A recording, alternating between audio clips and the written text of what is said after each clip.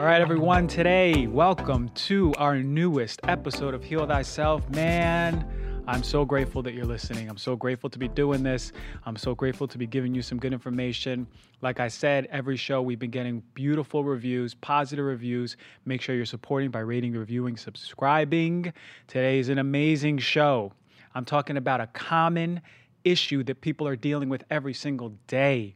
I have a product review based on that, and I have an amazing guest, an awesome guest. I've been waiting to have this guy on for a while now.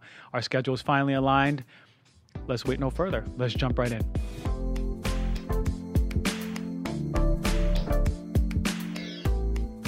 Oh, heartburn. How many of you out there suffer with heartburn? This is something that we need to talk about.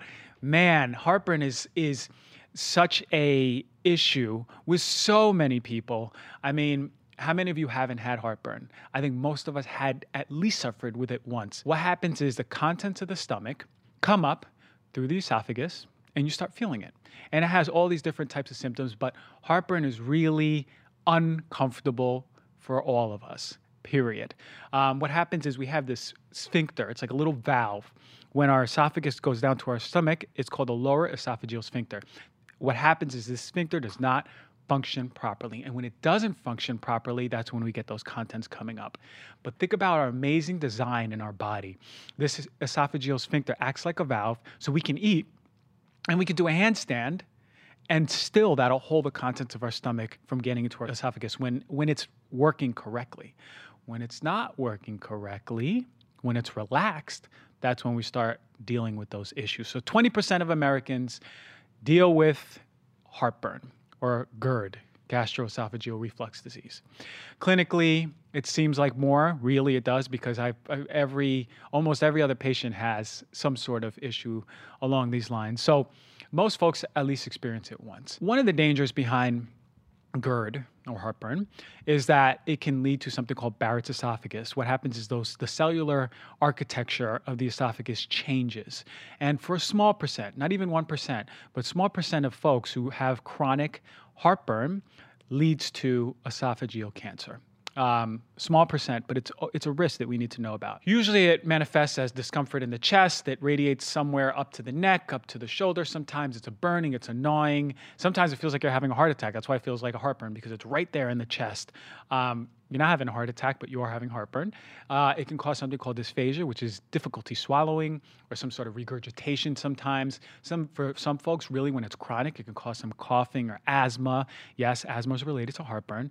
And for many people, it's worse in the morning. Usually, it's exacerbated after eating a large meal. Which makes sense, right? Or lying down right after a meal. Usually you should wait about 3 hours before lying down. That's why I tell people not to eat late, amongst many other reasons.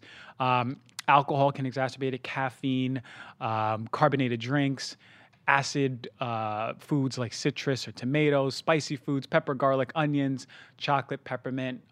Meat can really combine, especially when it's cooked in a lot of fat. Dairy, of course. What doesn't dairy do to the body that is negative? Smoking, stress, and I mentioned laying down after the meal. Really, one thing I tell folks is just to try to elevate the head of the bed. So what some really quick interventions that we can make that are easy is paying attention to chewing your food. You want to chew your food and be present.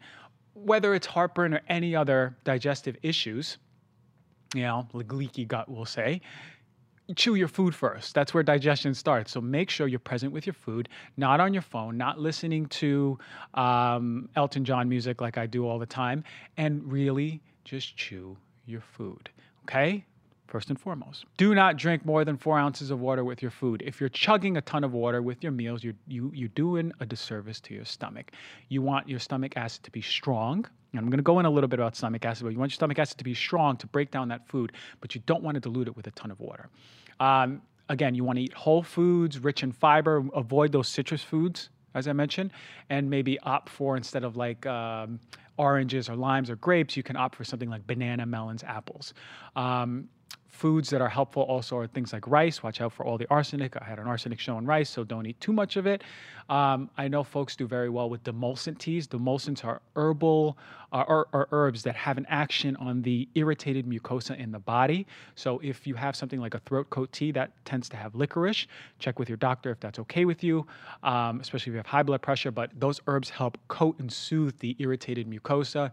Ginger tea can help with digestion. Fennel can help if there's a gas component, which I will go into in the small intestine. Stay away from high-fat animal products, as I just mentioned. Opt for plant-based ones like avocado, nuts, and seeds. Losing weight, of course, can help. Obesity is connected to GERD. And really, you want to get to the root cause. These are just things that can exacerbate or things that can alleviate, but you got to get to the root cause. And know that acid-blocking medications are not the answer to getting to the root cause. They are a Band-Aid. So if you have GERD, maybe your issue is that you suffer with low stomach acid. Yes, folks, maybe counterintuitive, but clinically, I have seen people do much better when addressing low stomach acid. Why? If you have heartburn, it is not an issue of excess acid. It is an issue with your lower esophageal sphincter. And two major causes that cause the dysfunction of the lower esophageal sphincter are, one, increased intra-abdominal pressure. If you have increased intra-abdominal pressure, it's likely caused to carbohydrate malabsorption. If you have carbohydrate malabsorption, you probably have low stomach acid. If you have low stomach acid, you probably have overgrowth of bacteria in the small intestine. If you have increase in growth in bacteria in the small intestine, that's also caused by low stomach acid. They're fermenting those carbohydrates, increasing gas in the small intestine, thus increasing pressure in the stomach, thus increasing the change of opening of that lower esophageal sphincter, thus getting heartburn, folks. Is your gastroenterologist telling you this? Because I am. The issue with GERD is most likely low stomach acid, not an excess of stomach acid. Any amount of stomach acid in the esophagus is going to cause GERD-like symptoms. This is exactly what acid-reducing drugs do.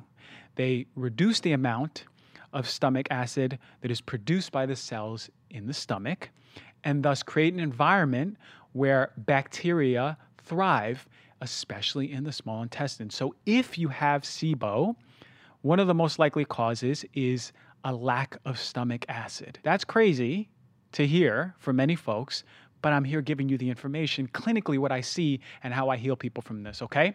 The other issue, or one of the other causes of lower esophageal sphincter dysfunction is an issue with your vagus nerve. Your vagus nerve is a cranial nerve all the way up in your head, and what happens is this nerve is the main nerve that connects your gut-brain connection. You hear me talk about this all the time.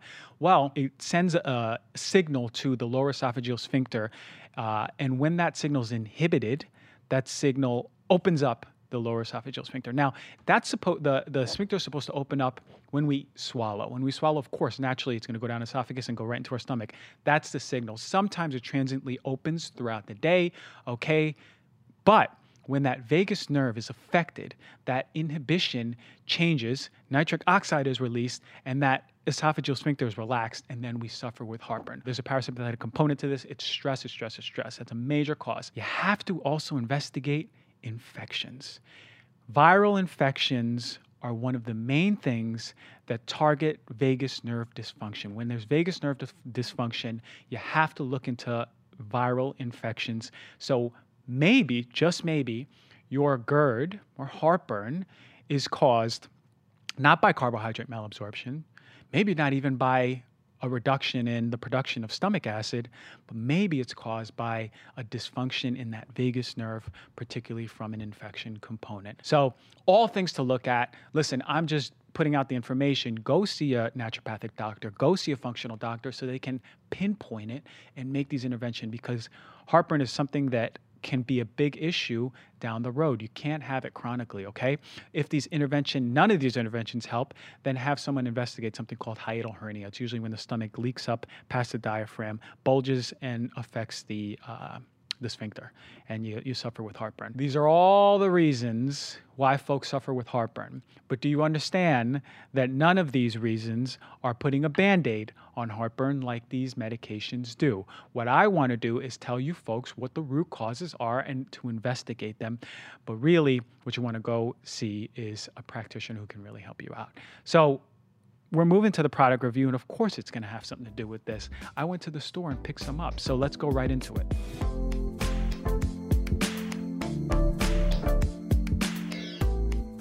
All right, the product review, of course, is on Antacids, of course. And it's been in the news lately. There's been a buzz, so this is the perfect time. We really jumped on this bandwagon. So there are two big different types of antacids. They're proton pump inhibitors. These sales go up to $10 billion a year, even more. So you can see how folks swallow these like candy. And we've been taught that they're safe and that they're okay, but I think everyone who suffers with heartburn should really understand what they're getting into, okay? So proton pump inhibitors, they interfere with these cells called parietal cells. They're the ones that produce acid in the stomach, and they're potent inhibitors. They can literally shut down the function of those cells. That's a big issue because if you recall, I just spoke about the overgrowth of bacteria in the small intestine. It is one of the leading causes of SIBO. You have to have stomach acid. You have to have stomach acid to break down food, proteins, help with the production of vitamins or the absorption of vitamins, different minerals, and really protect you from infection, okay? So omeprazole is one of the major ones. That's Prilosec. It's the one I have in my hand right now. There's also H2 blockers. They work similar to the PPIs, but they block one of the receptors in the same cells, those parietal cells. Those are the ones that help produce that stomach acid, and those are known as Pepcid or Zantac. Zantac being the one that's really controversial. All right, so antacids, what do? Well, they block vitamin absorption, iron, calcium, magnesium, B12. It's not only what you eat, but you got to know what you're absorbing. And if you don't have enough stomach acid, you're already jumping into deep water. Risk of infection, I just mentioned that. There's an increased risk of infection when you use antacids of Clostridium difficile, C. diff. It can really be nasty, and it can progress, and it can put you in the hospital. One study showed that children with long-term use of antacids had shown a 4 times increase in development of C. diff versus other children. Also increase in H. pylori. Observational studies suggest that it can increase the risk of gastric cancer in folks when taking PPIs with a history of H. pylori, even after it's eradicated. H. pylori is a bacterial infection that happens directly in the stomach. It can be persistent for many folks. Also causes dysbiosis. That's the imbalance of good bacteria, bad bacteria in the body. SIBO, as I mentioned, we already talked about that, small intestinal bowel overgrowth. So also folks taking aspirin and steroids, when taking these acid-blocking medications, it can exacerbate intestinal eroding, which those medications do, but it can really exacerbate it. It's been connected to osteoporosis and poor semen quality in men. Also, infants given antacids in the first years of life are most likely to suffer from bone fractures later in childhood. That came out in June 7th in pediatrics. Likely, what's happening is it's affecting the bone cells. Really crazy stuff just from heartburn medication. What's going on here? Now, listen, I'm not here to tell you to take something or not take something. I can't really do that. But what I can do is do what I do. Inform you so you can ask your people, your practitioners, if it's safe or maybe what your other options are. Now, I don't know if your gastroenterologist will know other options, but surely your naturopathic doctor and functional doctor will. And no, look, if your child suffering from heartburn in the first year of life, it's likely from milk, right? It's likely from milk than other things. So really remove the food stuff before you start giving them antacids. So I brought Prilosec. I just spoke about a lot of the side effects from Prilosec. I wanted to bring Zantac, but I couldn't pick it up because it's off the shelves. Now, if you go on the website, it says, at the moment, the FDA is not calling for removal of Zantac, and long-standing science supports the safety of Zantac. But tell me why it can't be found anywhere. Because it's not safe. Not only does it encapsulate a lot of the same side effects as I spoke about, but the biggest controversy was that the FDA last month found that there's a cancer-causing chemical in Zantac. I'm going to say that again.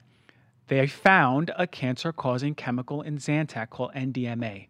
Low amounts, but remember, people pop these things like candy. It builds up in the body. That's what I'm trying to stress for people. Just because it's low amounts in a study does not mean that it doesn't bioaccumulate. Even if it has a shorter half-life, people are taking this every hour, every other hour. So really important. Imagine how many folks have been popping Zantac since childhood, have developed cancer in their life, and had no idea why. It's really a travesty to me. That really grinds my gears. I'm going to tell you that much. So, it's NMDA or NDMA is something that has also been found in meat. It's a nitrosamine, so that's why there's a lot of controversy behind meat.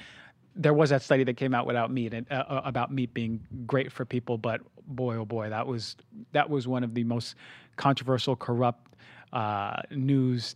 I'm just going sideways now, but news press releases about that. My next show, I'm going to dedicate a little segment towards that because that was ridiculous. Okay, so also Zantac also, aside from the cancer risk, comes from with other risks, especially with men with sexual dysfunction and women also, and other GI issues. So look. Antacids should not be medications. They should be temporary solutions. There are so many safer options.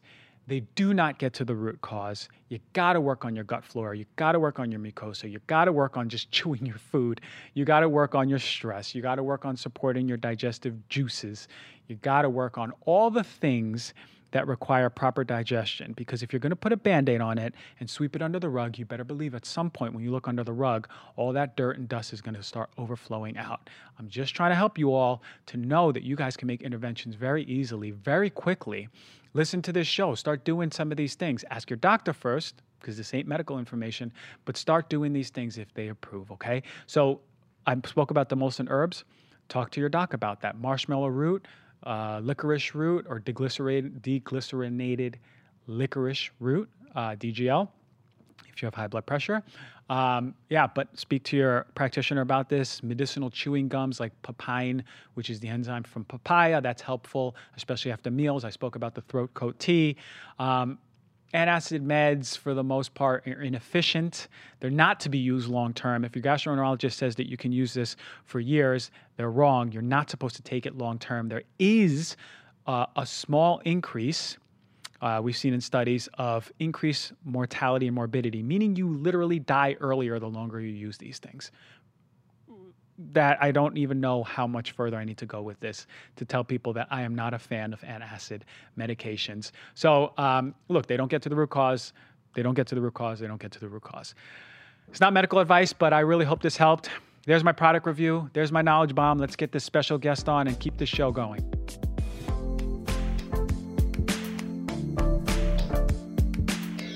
Hey, all right, everyone. Today's special guest, been waiting a while to get him out here, Shawn Stevenson. He's a best-selling author of Sleep Smarter.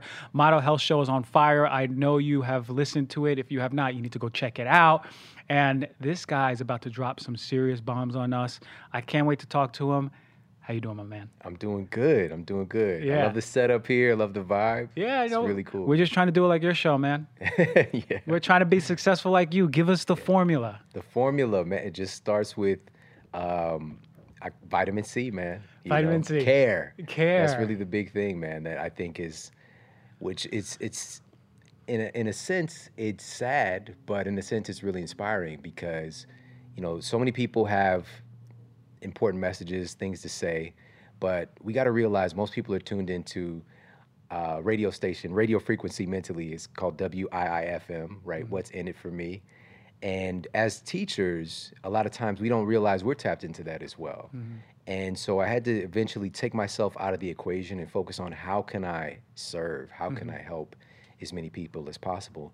But in honesty, man, to get to that place, you have to have your own problem solved to a degree. It's very difficult to focus on service when you're struggling and you're not feeling well and maybe you're financially struggling. Of course, there's always a level of service you can do, but to completely flip that switch to the first thing I say to myself when I wake up in the morning is, how can I serve? And then I go into the day with that approach. You really got to get yourself healthy in all areas of life, and that's what we talk about on the show. Financial well-being, mental well-being, emotional well-being, and the list goes on. But, I really strive to create master classes for people on each subject matters. I love that because anyone could literally tune in even to your Instagram and you have these clips of the guests speaking and there is no shortage of brilliant minds that you're putting on there. Yeah. Right. Yeah. And there it's inspiring because within like 1 minute, I'm like, I had no idea about this. I'm tuning into this guy. I'm tuning into this girl. And it's some mind-blowing stuff. But I totally second what you're saying. You can't change others without being right with yourself, right? So it all starts with yourself, right? Yeah, absolutely. So what have you found? What things for yourself have you done to get right with yourself so you can make and serve others better? Yeah, that's a great question. I think it's for me is like and this never stops, right? There's always another level, but I feel that everybody getting themselves healthy, they have an on ramp. Like there's a low hanging fruit. And for me, it was fitness. I grew up just as an athlete, playing sports, running back, scoring touchdowns, All track right. athlete, Yeah. all that good stuff. And that got me to one place. But then I hit a wall because life presented me with the opportunity to learn that there's a difference between fitness and health, right? Because I looked very fit and I performed at a certain level, but I was not healthy. And so I was always having asthma and allergy symptoms, bad skin. And then ultimately, I was diagnosed with what would be considered, and I'm 20 years old when this happened, a disease that is related to folks that are much older, right? I was diagnosed with basically arthritis of my spine. It's degenerative bone disease, degenerative disc disease. And my physician told me I had the spine of an 80-year-old man, right? And an unhealthy 80-year-old man, by the way, because there's some 80-year-olds who are killing it right Yeah. now. And so I realized that this fitness part, which I needed, because I stopped doing that too, because he told me that it was incurable. He told me, bed rest, don't do anything, be careful, wear a back brace, and also some other physicians I saw as well. And I was just with the awesome physical therapist yesterday, talking with him, and he said the worst thing you can do is to do nothing. I heard Right? that too. Yep. And so, but we categorize that in different boxes, which we can come back to. But I did nothing because they gave me permission to do nothing, and I'd given my power away. And so it took a couple of years for me to like flip the switch back in my mind, like I can actually be proactive in my own health and do something about it. But for me, the next inroad was food because a simple question came up in my mind. Instead of me asking, why me? Why is this happening to me? Why won't anybody help me? I just asked, okay, my bones are degenerating. My bones are breaking down. What are my bones actually made of? Right? And of course, the marketing comes up, I think, of calcium, right? But I just went and actually, thanks to Dr. Google and Professor YouTube, I went and just like asked a question, and I found it was like 20 other things that some of them are more important than calcium, but calcium got all the marketing. Magnesium, sulfur-bearing amino acids, silica, all this stuff. And I was just like, what? And I'm not getting any of this stuff in my diet. Like I'm eating like seriously like Hot Pockets and like what was the other ones, the healthy ones? Lean Pockets. Oh yeah, I was the eating healthy Lean ones, Pockets, right? Relatively. trying to get healthy. And so I first became like a natural pill popper, to be honest, like, okay, chromium, I went and got a chromium supplement, right? And then I realized like my little pill cupboards looks like my grandma's, you know what I'm saying? She's in her 60s. And it looks like, I'm taking a very allopathic approach to things again. Like there's a pill for this, pill for that. And that's fine, like there's a level for that, but then I just asked, okay, what foods is this found in? And so that was the next inroad. And food is very transformative, because it literally changes your brain cells. Like your brain is made out of the foods that you eat. Like it literally, it cannot not affect your thinking, And so it changed the way that I was feeling, changed the way that I was associating with myself, changed my thoughts. And to answer your question, to finalize it, that third component was meditation. Oh, was it? Like, You started meditating, huh? Yeah, and this was, I'd say about 14 years ago. And this was, again, when I'm doing this and from where I'm from, like at this time, I lived in Ferguson, Missouri, right? And that might like ring for a lot of people. Yeah. And so I lived there going to college. And so I'm pretty sure I was the only person in my area meditating, you know what I'm saying? So it's very abstract and strange. Yeah. But I got so much benefit from it. And the way that I was exposed to it was through my wife, soon-to-be wife, and my mother-in-law. Because my mother-in-law, she's from Kenya, and she was teaching meditation for like 20, 30 years at the time. Oh, that's amazing. Also learning from her about foods, And so it's that exposure, man, And so I'm a very practical, analytical, science-minded person. And so for me to even do the meditation, I had to suspend my disbelief. But she kind of spoke to my man brain on it a little bit, or woman brain, no disrespect, but just for me, she was talking about, this particular gland, right, associated with this chakra. I'm like, what is a chakra, right? And she's like, well, this is associated with your heart, and your heart has this electrical energy. I'm like, okay, that's true, And so I just went along with it, and I tried it, and it changed everything. Like, I realized the first meditation I did that I had never had a conscious thought in my life. And so what do I mean by that? I realized that I was not aware that I was aware, if that makes sense. Like, all of these thoughts, like I was the thoughts. Then I realized, like, wait a minute, there's all this stuff going on in my mind, and I'm separate from it in a sense. Like, I can see it. The observer. Yeah, and it just changed everything for me, man. Because there's something that I didn't feel was serving me, I could like pull that out and like put something else. It just became like some Neo stuff, man. Yeah. And so, anyways, but that was a big catalyst for me. And it's so funny. I just talked about this yesterday, but now we've got clinical evidence. A recent study just came out. The meditation has been found to increase your telomere length. So this is our marker that we have, a best marker we have for biological aging. I just did a show on telomere length and meditation. Perfect. Yeah, See, perfect. And so I had the opportunity to talk with Alyssa Epple and, her co-author, Elizabeth Blackburn, won the Nobel Prize for the discovery of telomerase. I quoted Elizabeth Blackburn. So this was UCSF. And so they did a study and they found that meditation can actually prevent the loss of your telomeres, that accelerated loss. What in the world? And there was a specific study that was done on cancer patients, breast cancer survivors, and they had been through this rigorous process of treatment and, basically in a very depleted state. And they took a control group who had no further treatment. Then they took two study groups. One of them had expressive group therapy, and one of them was taught a mindfulness meditation. Both of these groups, after they compiled all the data, their telomere shortening stopped. The ones that had expressive group therapy or meditation. Whereas the folks who didn't receive any further intervention, their telomeres continued to get shorter, right? So they continued to have this accelerated biological aging, whereas the other two, that aging process was stopped. And basically that telomere shortening is associated with the onset of chronic illnesses.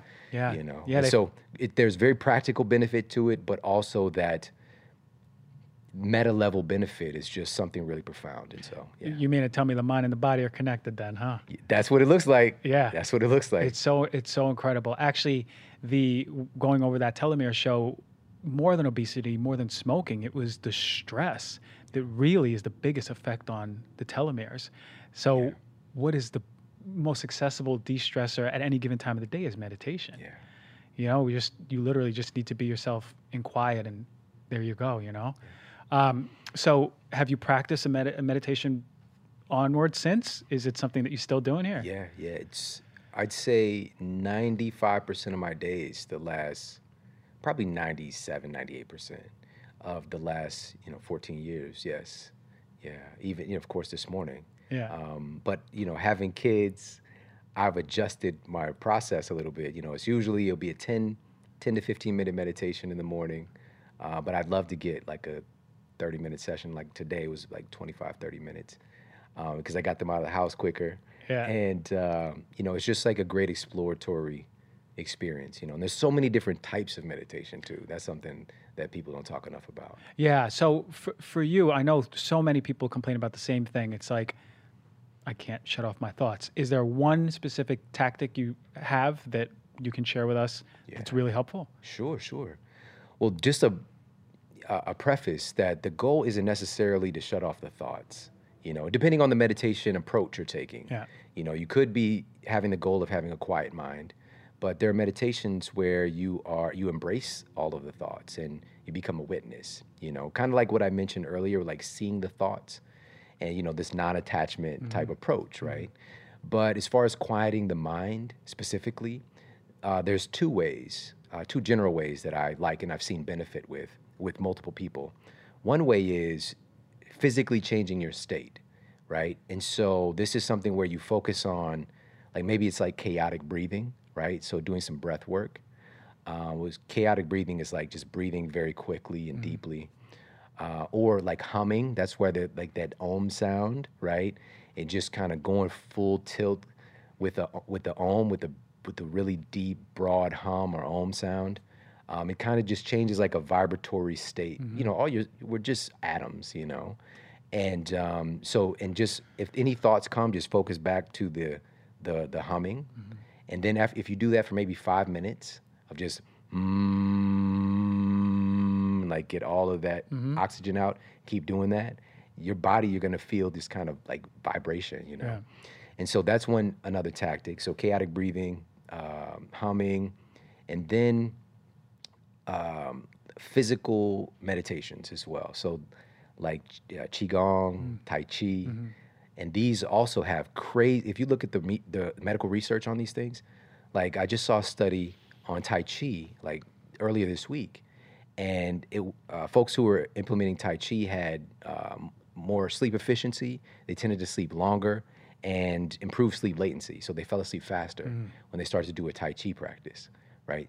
And so you can, for a lot of people that are like very active, they're like, I just don't want to sit down. You know, like you can do a moving meditation and just kind of tune into the movement. That's another mindfulness practice. Yeah, well. yeah. I find that actually there's days where my mind is going 1 million miles per hour, and it's very difficult to just get into a place sitting down. So in those times, I'll actually like go outside and be very present with each step I'm taking. I don't know how to do Tai Chi, but I just do it with my own foot by foot. And there's other days where I'm, you know, more like just chill and, you know, my thoughts aren't going crazy. Right then I could just sit down and boom, I'm in a meditation or a deeper state of being. So, wow, the power of mind body can totally move mountains for people. And it sounds like for you, that was, like you said, a catalyst. Yeah, big time. So then how'd your back do? Yeah. So, you know, again, I was told that this condition was incurable, right? And I remember the physician had one of those head mirrors, you know, like the Bugs Bunny whole thing. And, you know, he's just sitting, looking at me. And I know he meant well, but what he gave me was what's known as a nocebo effect, right? Everybody knows about the placebo effect. Well, I don't think everybody does know. Like when the gold standard of clinical trials, we have to do a double-blind placebo-controlled study, right? Placebos are effective. We have to take that into account. And on average, placebos, just believe, so what is a placebo? It's a fake drug, a fake treatment, fake surgeries have even been done. And there's an effect where you believe that the thing is actually something that it's not, right? So a fake drug could be somebody believes they're taking chemotherapy medication, they're really getting a sugar, you know, injection or a pill, right? And what we see now is that placebos on average are 33% effective in clinical trials. Mind body. It's That's mind-blowing too. Right? Yeah. So somebody taking a placebo for blood pressure, and their blood pressure comes down because they think they're taking a medication that lowers your blood pressure, right? They think it's lisinopril, but it's just a fake pill, right? So placebos are effective, right? But that's like getting a positive benefit from kind of a white lie, right? Whereas a nocebo effect is where you get a negative injunction, right? So this is where somebody tells you you'll never walk again. You know, you have 6 weeks to live. This is incurable, right? Somebody of authority. And who else has more authority in our lives than our physicians, right? These are our ultimate teachers. And so I believed him. And I went from like a nuisance of a pain. I had this pain in my leg, like a little slight sciatic pain, to like chronic debilitating pain within a couple of weeks of him giving me this diagnosis. And I've been dealing with that small sciatic pain for months. But when he told me that I'll never get better, I just started to break down faster, right? And so that happened. I gained a lot of weight, obviously not moving around and not doing anything. And but everything changed. It was about 2 years, and it was exposure again. You know, like it's going to come back to exposure. My grandmother kept calling, harassing me, like grandmas do, just trying to check on me, see if I'm okay. And I'm just like, I'm fine, Grandma. But one day I just like realized, like, after she called me earlier that day, I'm not fine. Like, I keep saying I'm fine, but I'm not fine. And this is when I decided to get well, right? And we could talk like the whole show just about that process mentally. But when you decide to get well, it's like the word, I'm a very big student of lexicon. Decision means, it's from a Latin word meaning, de means from, and caedere, which means to cut. So when you decide something, you cut away the possibility of anything else but that thing. Mm-hmm. Whereas for a lot of people, it's like, I'll try. I wish I'll get better. We'll see what happens. But I decided to get well. And so, but I'm also very analytical, so I put a plan together, right? It wasn't just like, okay, you know, the clouds parted and everything's fine now. And so I changed the way I was eating, like we talked about earlier. I changed my movement practices. And also I focused on sleeping a little bit better because that was my biggest struggle. And from that moment of decision, it was about 6 weeks. And I had lost maybe about 18 pounds, which is not typical at all. I was always like the skinny kid in my family. Mm-hmm. But my fat gene definitely turned on, you know. But that weight just kind of just flew right off of me. And the pain I've been experiencing for those past 2 years was gone. But I'll be real with you, I was totally in fear still. Like I was worried that I'm gonna do something and it's gonna come back. Yeah. And so I needed that affirmation from a doctor. But it was about 9 months later ultimately, because I just was so scared to go and get checked out again. Mm-hmm. And I just kept doing what I was doing. And when I got my scan back 9 months later, my 2 herniated discs had retracted on their own. And the degeneration, basically I had the spine of an 80-year-old man. Now I had the spine of maybe somebody in their 30s. That's right? Incredible. It became drastically different. And my physician was just like, whatever you're doing, keep doing it. You know, he's never seen anything like it. Irreversible, degenerative. Come on, man. You know? Wow. And so after that, I just became on fire. Like all of these people that have been told that there's nothing you can do and you can't get better, I've got an example. I'm a living example that that's not true. There's always a possibility as long as your heart is beating. Mm-hmm. And so I just want to help as many people as I can. And so I changed my coursework in school to biology and kinesiology and became a nutritionist, started writing books, speaking, and the show. And then changing the world. Because you're still on fire. And that was, 16 years ago? Yeah, about 17 years ago. Yeah, you're like the Human Torch. You're still on fire, man. And that's an incredible story. Yeah. I would, if I never heard these miracles, I would be shocked. But you know what? I've seen it happen. Yeah. I've seen it happen in cancer, man. Yeah. In cancer care. And I've seen the nocebo effect in cancer care. I've experienced it with loved ones. So I've always been more appreciative of oncologists who can choose their words really wisely and know that there is data on the nocebo effect in cancer care and, in your case, chronic disease. Yeah, absolutely. So, one thing you mentioned was sleep, right? And you wrote this best-selling book on sleep. Yeah. And I haven't done my sleep show yet, but we got to go into it. Yeah, absolutely. I remember listening to one of your talks, and you were saying that sleep isn't sexy. Mm-hmm. The talks about sleep aren't sexy, but I think it is getting sexier now, right? Definitely. Sleep is, I mean, I have an Oura ring on right now, so it teaches me how I sleep. I thought I was sleeping well, but apparently I don't. What are what's sleep hygiene, first and foremost? How can people start bettering their sleep? Yeah, that's a great question. I mean, just like we think about personal hygiene, right? It's about cleanliness, right? It's about eliminating excess, in a sense, you know? So with sleep hygiene, it's really the same thing. It's having efficient, clean sleep, if it were, and also the surrounding environment that has to do with sleep.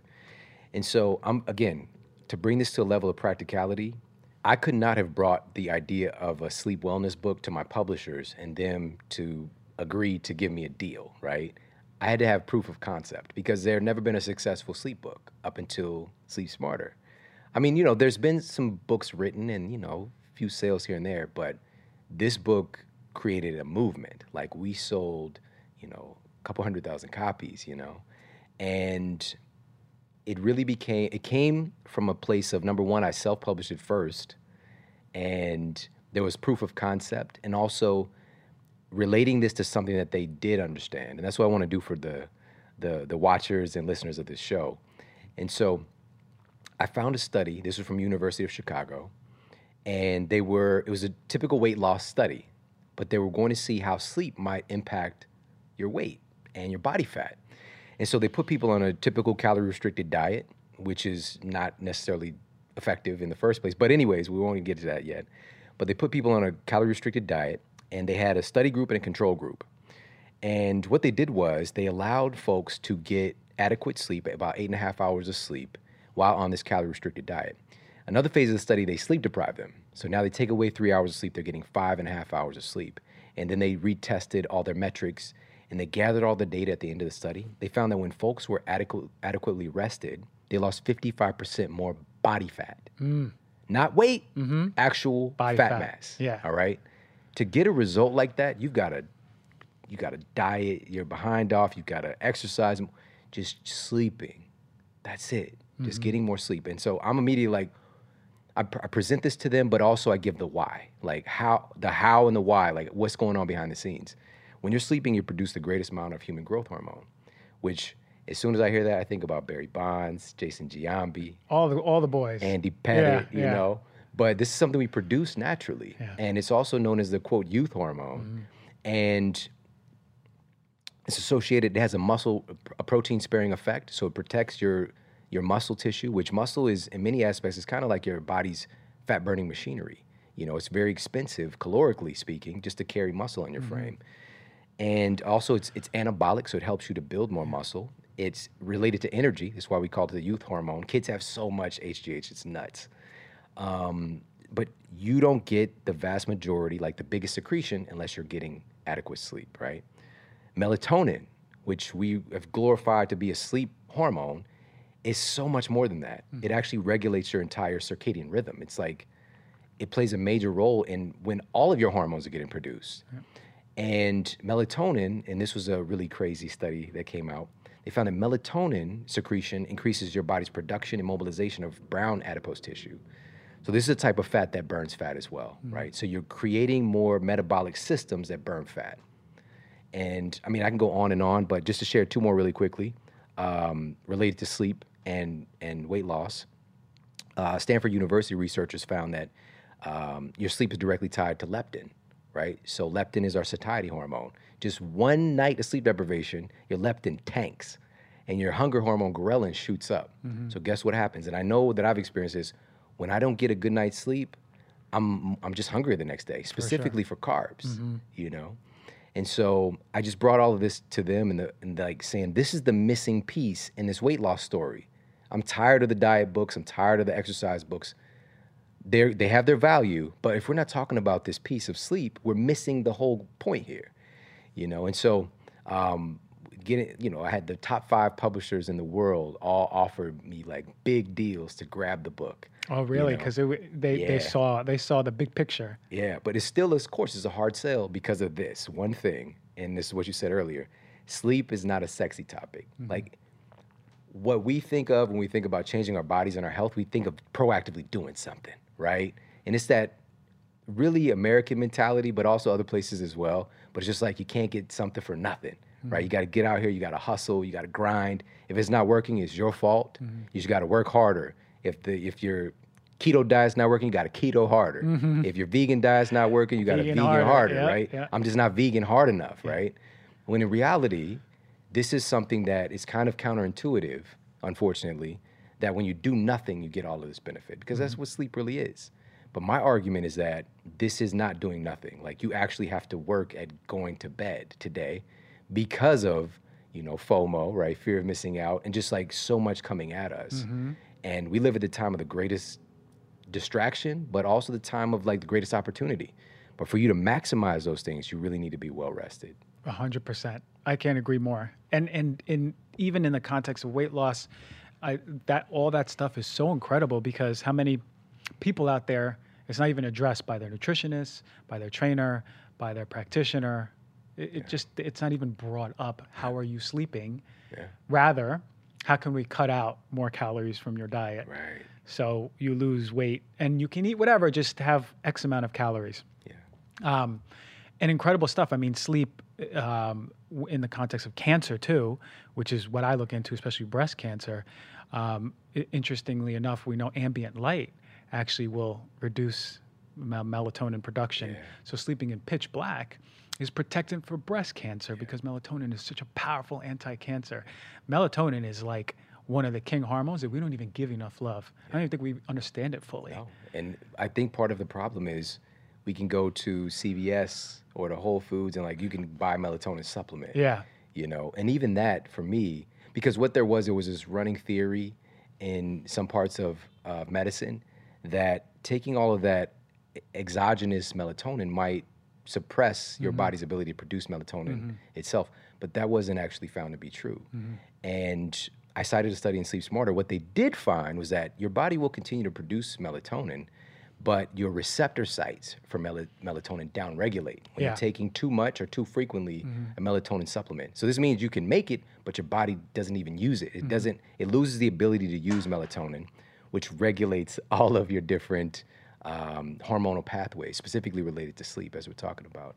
So, I think that we're a little bit jaded, and we don't fully understand its value. But like you mentioned, it's a huge, quote, anti-cancer hormone, and one of the most glaring examples of that is the women's health studies, major study. So many different things have been pulled from this study, nurses study. And what they found was that nurses who work the night shift, right, who do shift work and work overnight, had a 30% greater incidence of breast cancer. It's crazy. Right? Yeah. And it's just like, what in the world is going on there? And it's because melatonin is so valuable, and just being under that, these fluorescent light bulbs, and you can still sleep 8 hours, but you're not on a normal cycle, and your body needs two conditions to produce optimal melatonin. Number one, it needs a consistent schedule, because all your hormones are always trying to be in schedule, right, with nature. And you need darkness. You need darkness. You can produce some melatonin, but not an optimal amount if you're not getting enough darkness. So those are the two prerequisites. We have to. So get some curtains, turn off that ambient light, get off your blue phone or your blue light from your phone. The melatonin has always been so intriguing for breast cancer. And, there was a time where I had 3 flight attendants who traveled overnight with breast cancer. They travel for like 3 weeks in a row and then have like a few days off. Then, can you believe that? 3? Then, not to mention what's on the planes in general, like flame retardants and whatever's in the air. But their body doesn't know when's night, when's day. There's these ambient lights, and it's pretty incredible. There's also some amazing stuff. I don't know if you looked into it about grounding in sleep. Which is literally barefoot or mats that are grounded to the outside, helping with sleep latency. It's getting back to nature. It's literally getting back to nature the way we used to. We slept on the ground or on like a leather hide or something, and we got that electrical frequency from Earth. I was there maybe, I'm thinking about 10 years ago when the earthing technology started to really come out. Like, I was right there front and center, and I got this stuff. I still have a lot of this stuff in my house, and I had earthing sheets, I had grounding mouse pads, all this stuff, And I also had a tester, right? It's just a little battery-powered tester you hold in your hand, and a green light would come on if you're grounded, right? And so literally, like, I can go outside and stay on the ground, and this freaking light would come on that I'm holding in my hand, right?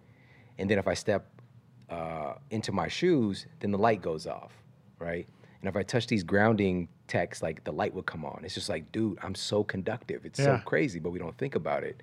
And so this was actually in the final chapter of the book, which I struggled to put this in there because it is the most strange thing to talk about, but the science, like, I couldn't deny it, right? So what they did was they had folks, and by the way, I got introduced to it by, so like the Tour de France athletes were utilizing some grounding, some like impromptu grounding tech. And I'm friends with the physician who was like working with those guys. He was a chiropractor. He was a team physician though. And he, I got some little insights from him about it, and also Clint Ober and Dr. Sinatra, who works he's a cardiac physician. And it's just like, okay, this is really interesting, right? And so here's what they found. They took test subjects and they grounded them, and they found, and versus, the control group who wasn't grounded, they found that their cortisol went down in the evening by being grounded. So that's correlated with a deactivation of this fight or flight sympathetic, right? Part of the reason we can't sleep, right? And their parasympathetic system came on. And what they found was that cortisol, not just at night, this is what was the most fascinating thing, their cortisol levels normalized throughout the day. It's incredible. Right? Yeah. So it's like their body was resetting by getting exposure to the earth. And again, it doesn't make any sense. Like, how, that sounds like some straight up like Aquaman level, like how does this real? Yeah, yeah. And the reality is like the human body is incredibly conductive. We're very conductive. And we build up, we absorb a lot of this stuff like we know radiation, like all this stuff gets into our cells. Even Wi-Fi, right? All this stuff is passing through our bodies. And if you think about it, what they found was that the process of inflammation is largely related to this like missing electrons, right? This is creating this inflammatory process. These quote free radicals, right? These are these molecules that are missing an electron, right? And so when you get yourself touching the earth, you're just absorbing free electrons from the earth. This is why we get antioxidants from our foods, is because they're providing free. That's what antioxidants are. If we want to, there's in one dimension, they're colors and they're also like these electron sources. But we lose a lot through the digestive process. If you get it directly from the earth, like you're just absorbing as much as your body needs. Yeah, and the surface of the earth is infinitely conductive, and it's supplying us with these electrons over and over and over. How incredible nature is that it can provide us literally with an anti-inflammatory, antioxidant, sleep balancing gift throughout our body, literally within seconds of just putting our feet out there. But how hard it is to tell someone working in the office on your lunch break, why don't you just go outside if you're stressed out and take off your shoes like a hippie? You know, you'll appreciate this. When I was in my residency, in a white coat, I would take off my shoes and go into the garden. And some of the other doctors look at me like I'm a crazy man. But you know what? I was like, go look up the studies in grounding and tell me you're not going to join me, the next day. Yeah, I love that. But why? But I always say, let go of the stigma and understand like where you came from. You've evolved with this. Yeah, exactly. So why not get back into it? So the book is called Sleep Smarter. That's right. Yeah. But we got another one coming, right? Yeah, it's going to be coming very soon. It's called Eat Smarter. Eat Smarter. Yeah, so this is really in my wheelhouse. I mean, I can't talk too much about it right now. Yeah. But it's a very special book, and we're looking at, whenever we talk about nutrition, the vast majority of our thoughts, honestly, just go to weight loss. It's tied into weight. That's when we think about diet and nutrition, we think about weight. And I think it's a huge problem. And like if you look at the weight problem, we have not solved that, like remotely. Like we've scratched the surface.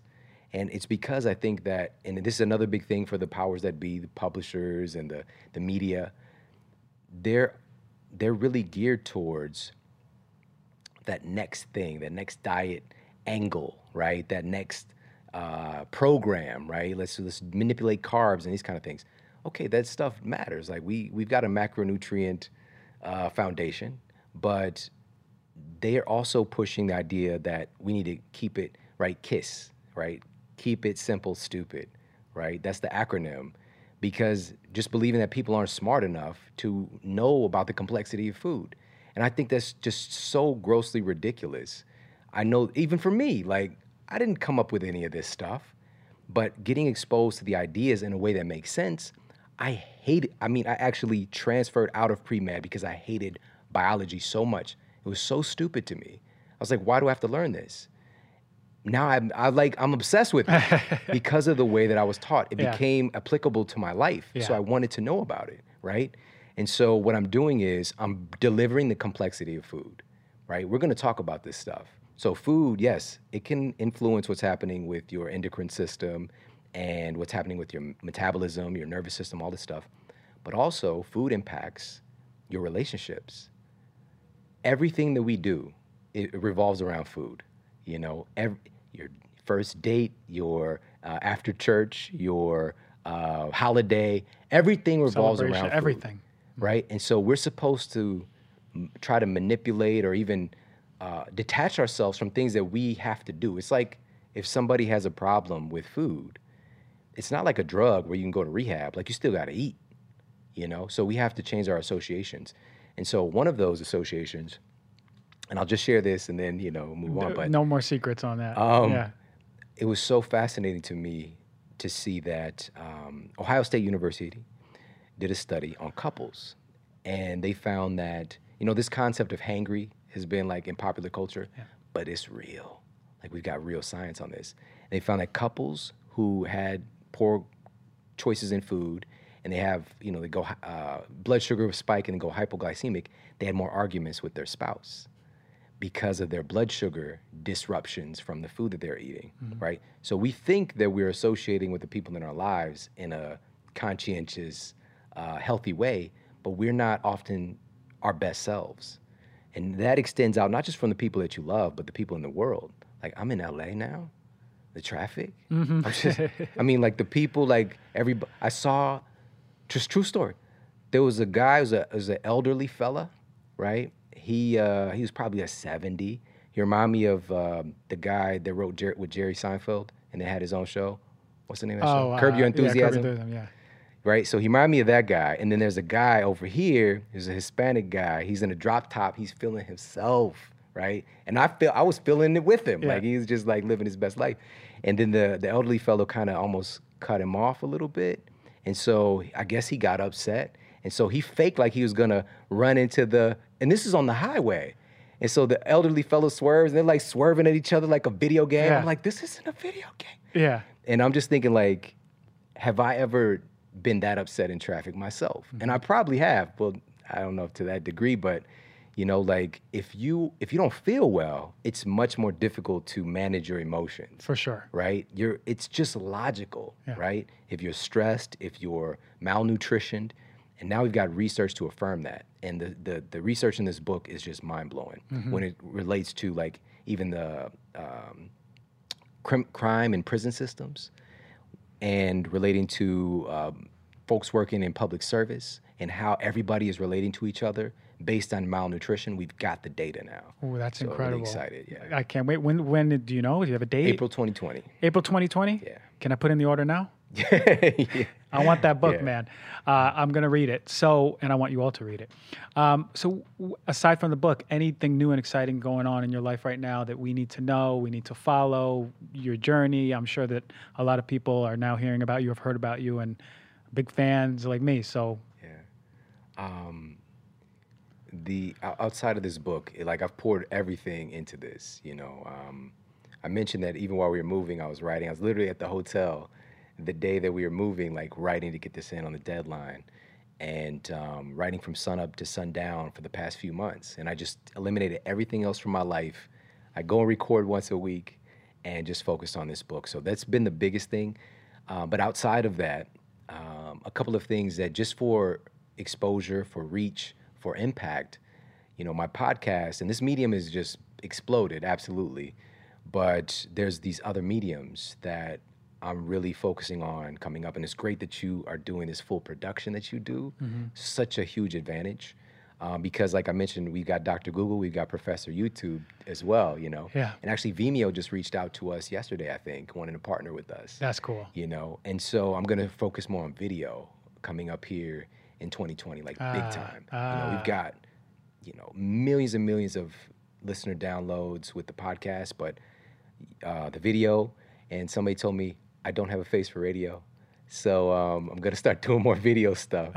And just creating more short form content as well. And now, as you've seen, like, even on social media, just sharing those really powerful clips from the show. But, so that's what we're going to really focus on as well. So even, folks that are listening to this, they can check out the YouTube as well for the Model Health Show. Really cool. The Model Health Show, amazing show.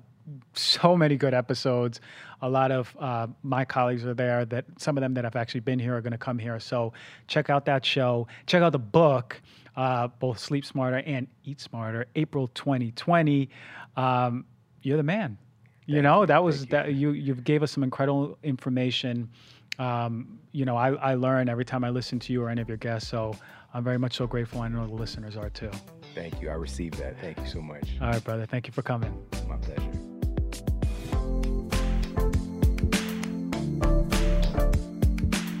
All right, what an amazing guest. I think we got ourselves an instant classic. I really enjoyed that conversation. I hope you all learned something amazing, amazing, amazing. Thank you for tuning in.